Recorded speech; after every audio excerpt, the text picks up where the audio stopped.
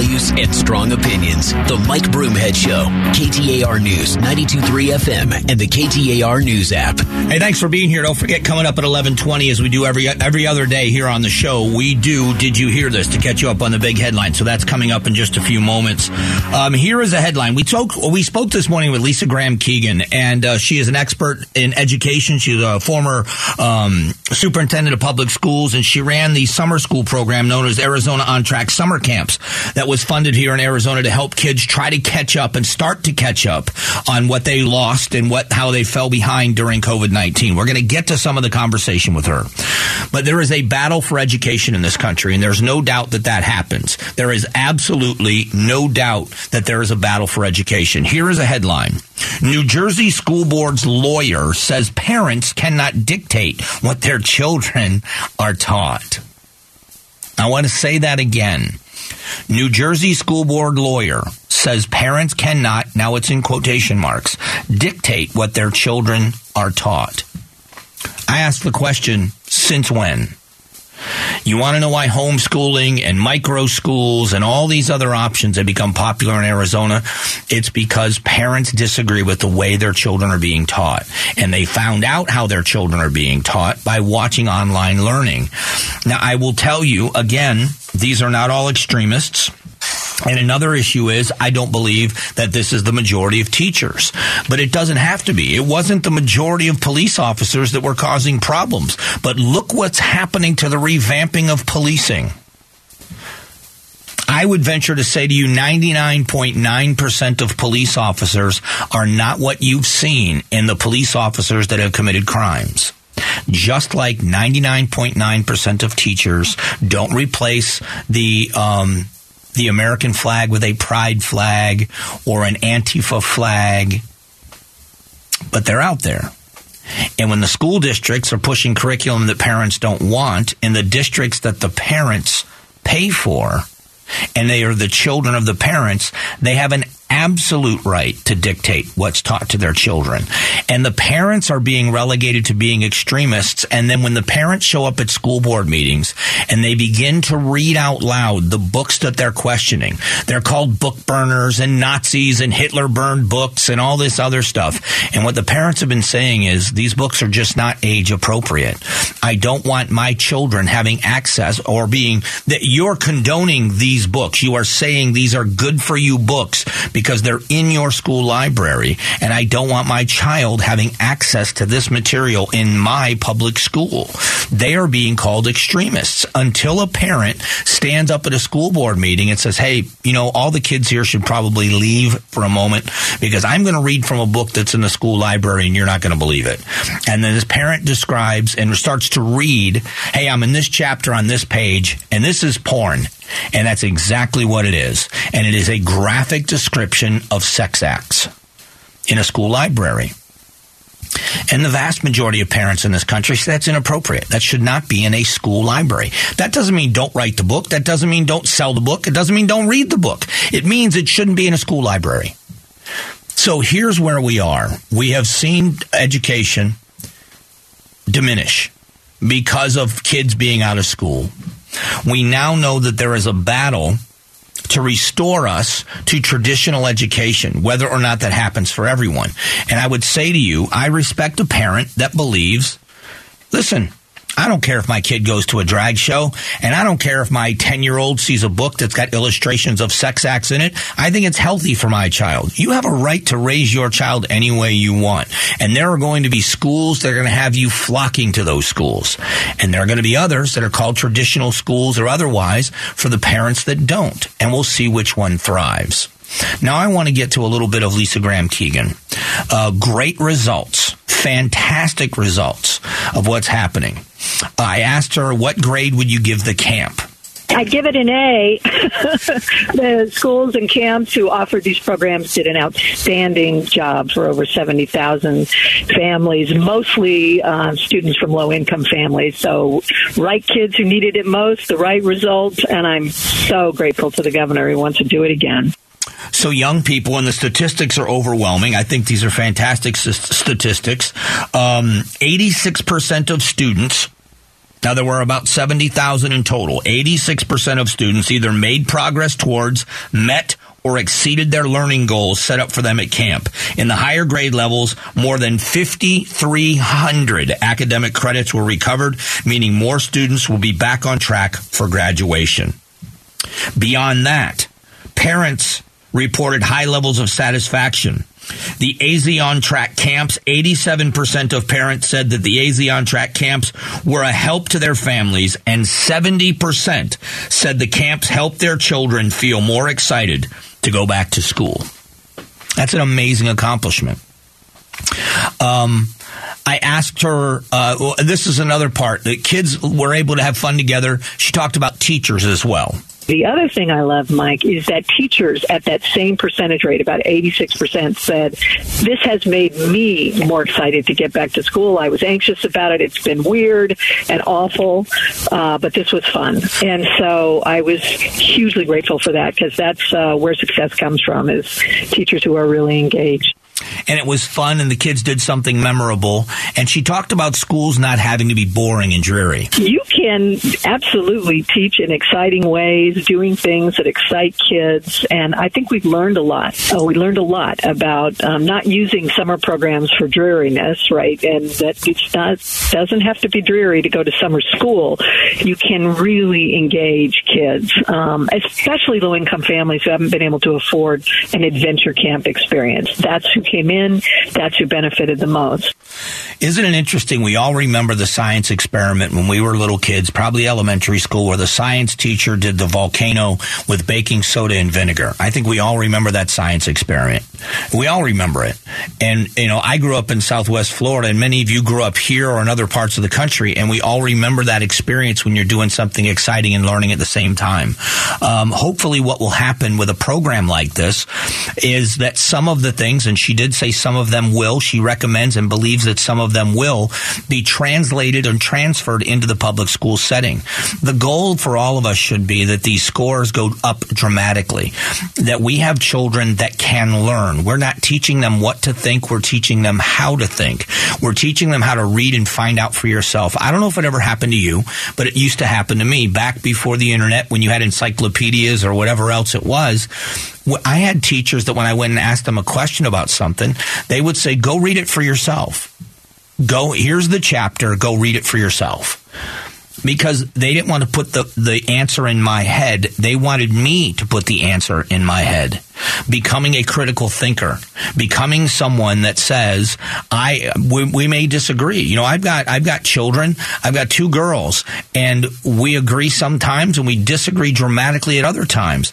I didn't put thoughts in their head. I told them to think for themselves. And that doesn't mean I'm always happy with their thoughts. But the fact is, I want them well prepared, and the goal here is to catch kids up. I'm glad it was so successful. I hope it's successful moving forward. But this battle is going to continue here in Arizona and across the country for education. When you have educators, when you have school districts, not all of them, not most of them, some of them, across this country, with a lawyer for a school district that says parents don't have a right to dictate what their kids learn.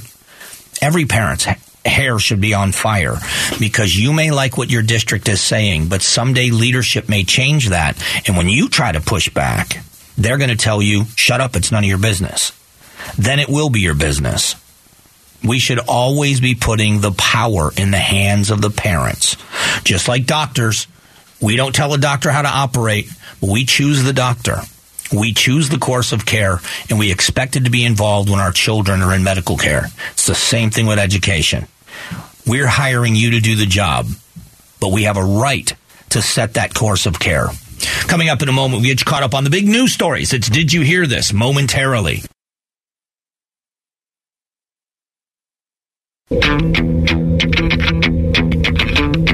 Strong values and strong opinions. The Mike Broomhead Show. KTAR News, 92.3 FM, and the KTAR News app. All right, let's get you caught up on the big headlines of the day. Did you hear this? Did you hear this? Broomhead's reaction to the hottest news stories. Lisa Graham-Keegan, the chair for AZ On Track Summer Camp, talked with you about the success of its first year and her hope that more people would adopt the idea.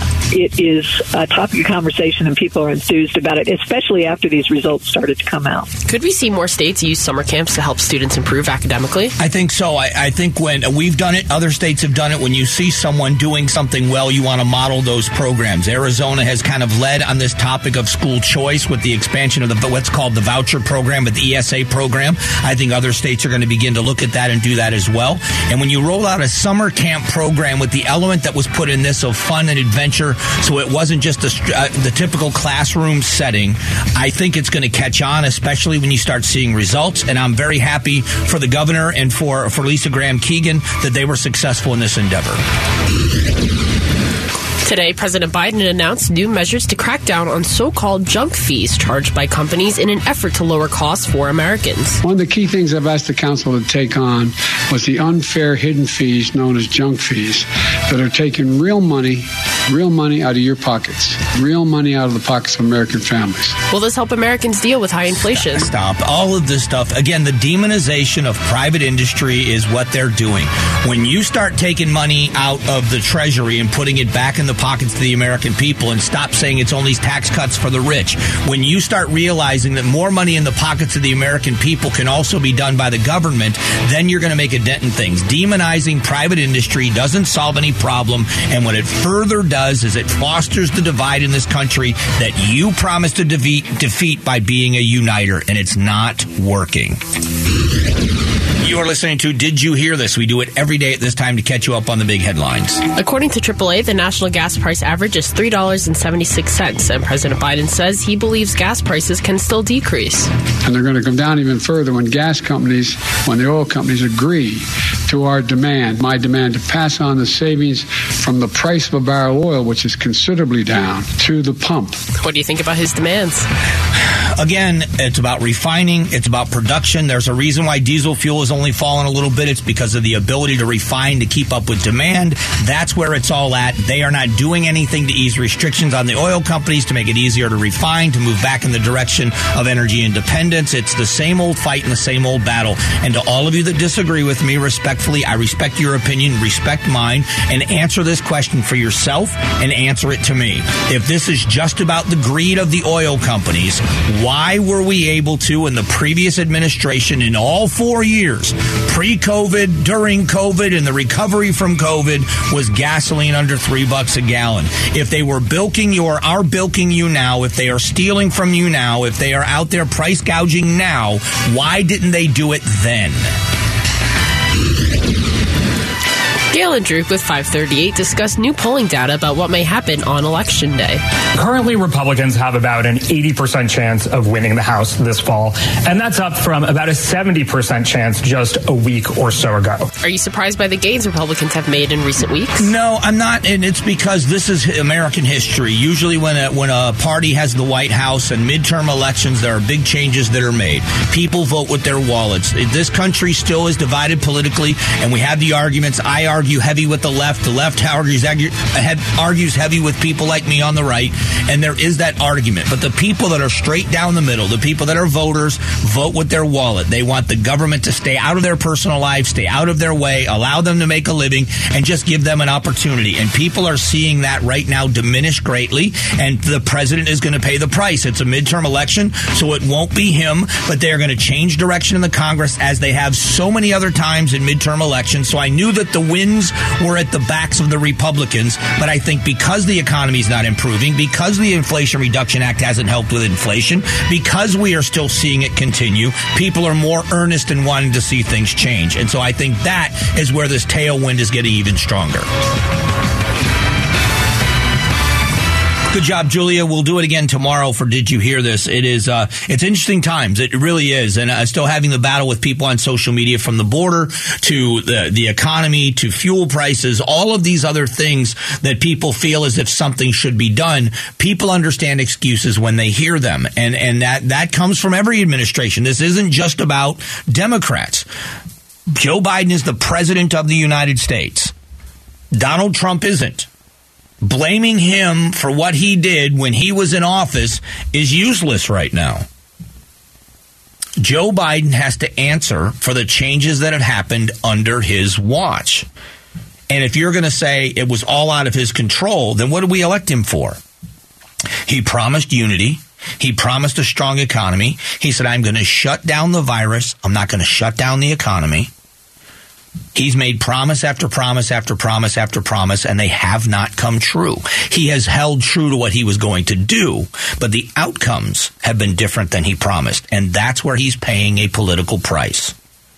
Coming up in a moment, we are going to talk about ballot drop boxes one more time. You're going to hear more from the sheriff of Maricopa County yesterday as he addressed this issue. And is law enforcement or the judicial system going to jump in and stop these ballot box watchers? Or are they just exercising their First Amendment rights? Next.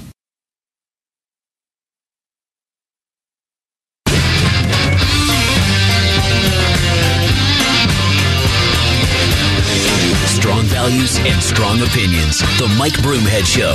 KTAR News, 92.3 FM, and the KTAR News app. When it comes to election denial, are we all going to say we have to stop it to everyone that's doing it, or is it only on one side of the political aisle or the other? I think it's a great point that's been brought up. We just heard about poll results, I should say, that are saying that in Arizona, voters are starting to lean more to the right, and Kari Lake is opening up a lead. I'm going to get into this part of it, and then I'll dive into the meat of it. It's not just because it was me. I have said for a long time, I believe, and I think it will go down this way. I predict it will end up this way, that experts, pundits in elections will go down and say that it was a huge mistake for the Hobbs campaign to handle things the way they have. That your base is your base, and they're always going to be there for you. And the base for Katie Hobbs is saying she's doing the right thing and don't get involved in the crazy. And Ms. Hobbs, with all due respect, made a huge mistake in not debating Kari Lake. I think that you saw Fetterman, even Fetterman got on stage with Dr. Oz. Now, how that ends up playing out for him, I don't know, but he did it. He only did it once, but he did it.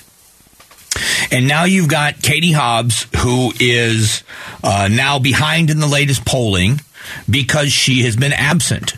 People watch ads, there's no doubt. But when you and I'm gonna paint a picture.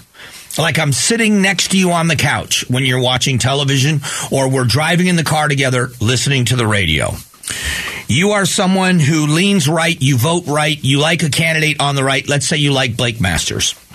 The minute the commercials come on that says Blake Masters hates women and would get rid of all abortions as an extremist and he's too extreme for Arizona, you immediately look at the TV and you say, I am so sick and tired of these ads. And then when you see an ad that says Mark Kelly is pretending to be moderate when he has voted with the president this many times, and he certainly isn't moderate, and he's wrong for Arizona, and we got to fix the border, and Blake Masters is going to fix the border. When you see that ad, you go, you know what? I like that ad.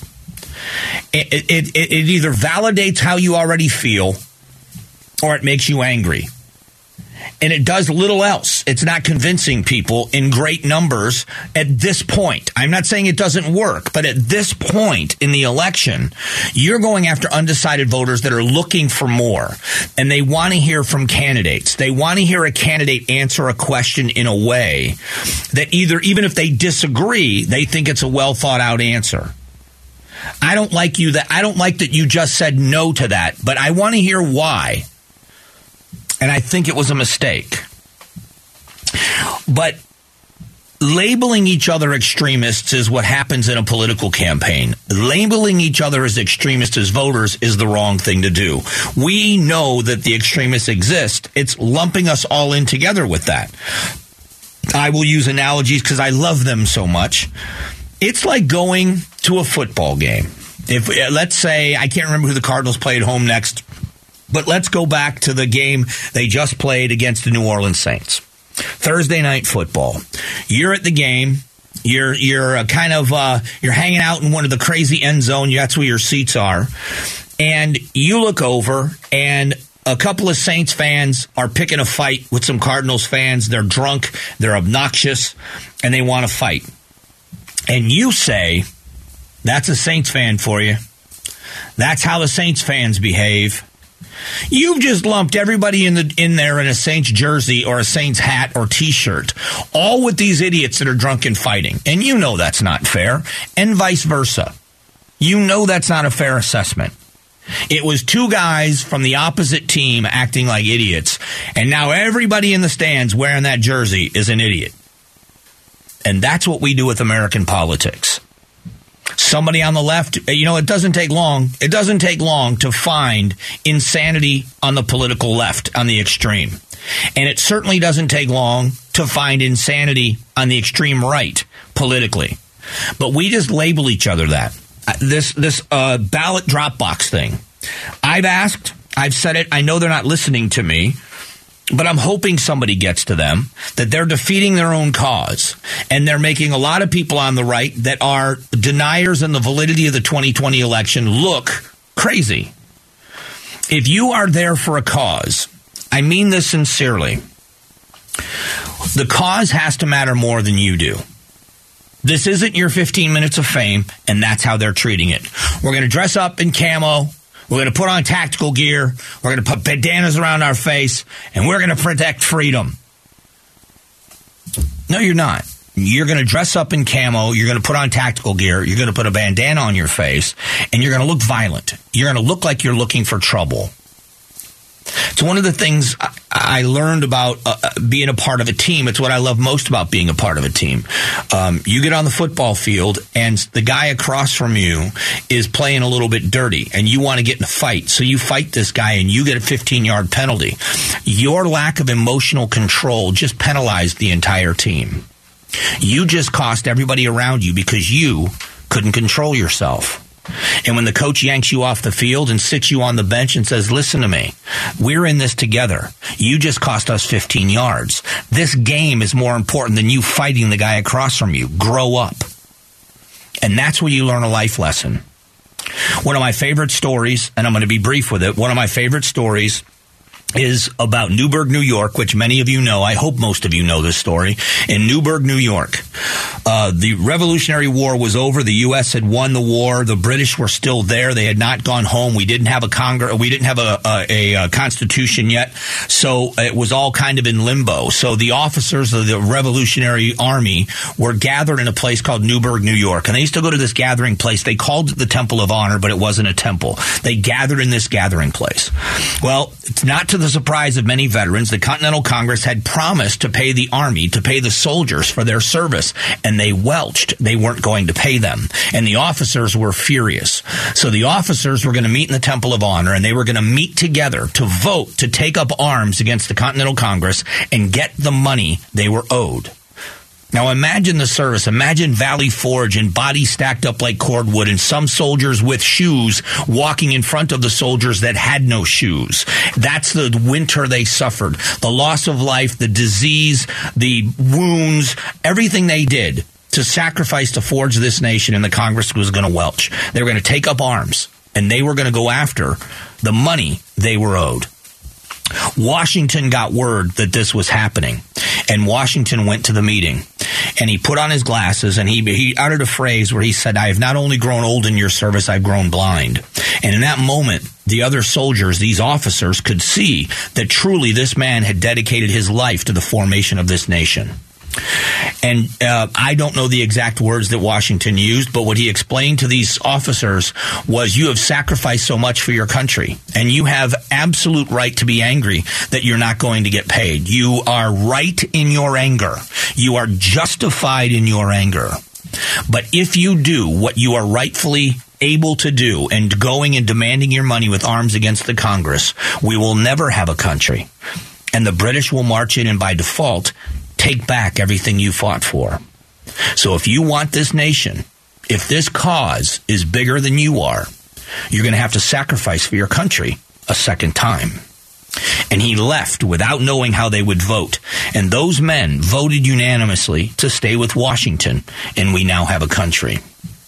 When you have a cause that's that important to you, that it's bigger than anything you want, bigger than showing off in camo and showing off in tactical gear and covering your face, when you want to represent whatever's necessary to make your cause the number one thing, then you get the respect of people. When you want to play dress up, you're making people angry, and you're not serving your cause well. In a moment, we're going to finish on a topic of low standards, my favorite topic. We'll talk about that coming up in just a moment.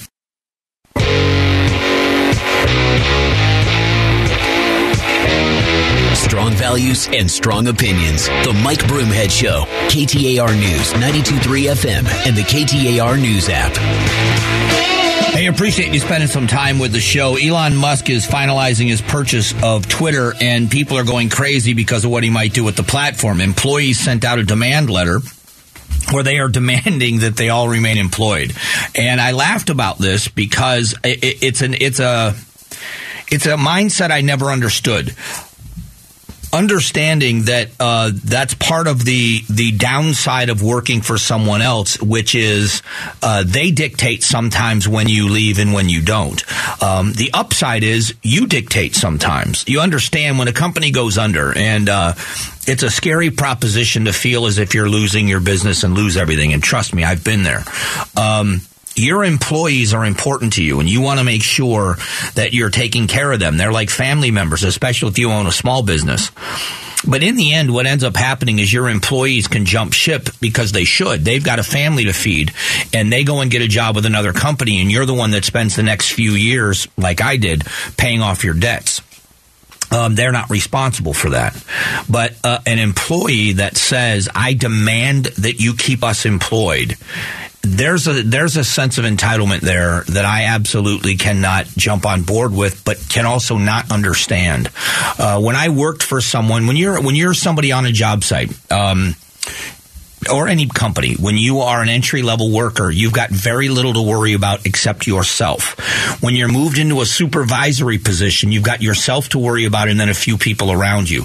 When you're into a management position, you've got a bunch of other people that you now are responsible for you. And when you're the owner, you're writing all the checks. You're taking all the risk. This letter that was written by Twitter employees is half funny and half sad. They demand respect. They demand safety, they demand protection, and they demand dignity. What's interesting is every one of us, I think we get trapped in our lives sometime. I know I have, and I try not to anymore, but it doesn't mean I'm perfect at it. We get trapped in the idea of talking about what our rights are instead of what our responsibilities are. If Elon Musk, the billionaire, buys a company and says, I can lay off about 75% of this staff and still operate this company, then the people that operated it before were wasting a lot of money. And you would do the same thing. I think most people would do the same thing if you had a business, if you inherited a business and you walked in into the business you inherited and you had 75% of your staff was unnecessary and it was you were writing those checks, you would do the same thing. I did exactly the opposite of this with every job interview I ever went on, including this job. I'm not the most talented, never have been. But I promise I won't be outworked. And I keep that promise. I come in early. I stay late. I'll go to things. I'll do what I have to do. I'll do what you need me to do. I'll do what you want me to do. Because I believe when you sign on the dotted line, you make that kind of a commitment. And it served me well. I've had nothing to offer the world but a work ethic. That's a true statement. You've got people demanding that we demand leadership to respect the platform and the workers who maintain it by committing to preserving the current head count. They're demanding that they stay employed. Instead of saying, I'm going to be such a valued employee, you can't possibly imagine running this business without me. So I would say the upside to this for anybody out there that's listening, if you're with a parent or a grandparent and listening to this, the world is yours because the standard for excellence in America right now is show up and work hard. You don't have to be extremely talented. Imagine going to the NFL and saying, I want to be an NFL player, and we're demanding nobody get cut. We demand No, it's a position of excellence. You either make the grade or you don't. There's a reason why they're excellent. There's a reason why they make as much money as they do. Watch the Phoenix Suns last night, man. What a great game. Well, I got to catch the end of the game, I should say. The Phoenix Suns, what a game. They get paid millions and millions of dollars because they are the elite. They are the best of the best. Nobody's demanding you keep somebody on a team. We demand you keep everybody. No, if you don't make the grade, you're out. And we have to, if you want to be successful, all you have to do is show up and work hard. Do what you're asked. So when the boss comes back to check on you, they don't have to check on you twice. You've done what you said you were going to do. That's how I succeeded. That was the key to my success. Show up and work hard. If I can do it, anybody can do it. And if you're a part of the mindset of entitlement that thinks that this is a good idea, that it's okay to write these kinds of letters, I would suggest, and I mean this respectfully, I would suggest that you rethink how you approach life. You'll be a lot more successful and happy if you do. Just about out of time. Social media users at Broomhead KTAR is where you find me on Twitter. At Broomhead Show updates you on guests and happenings on the show. Please follow both accounts. And Mike Broomhead, all one word, on Instagram. Keep in touch. We'll be back tomorrow morning just after 8. Have a great day. God bless.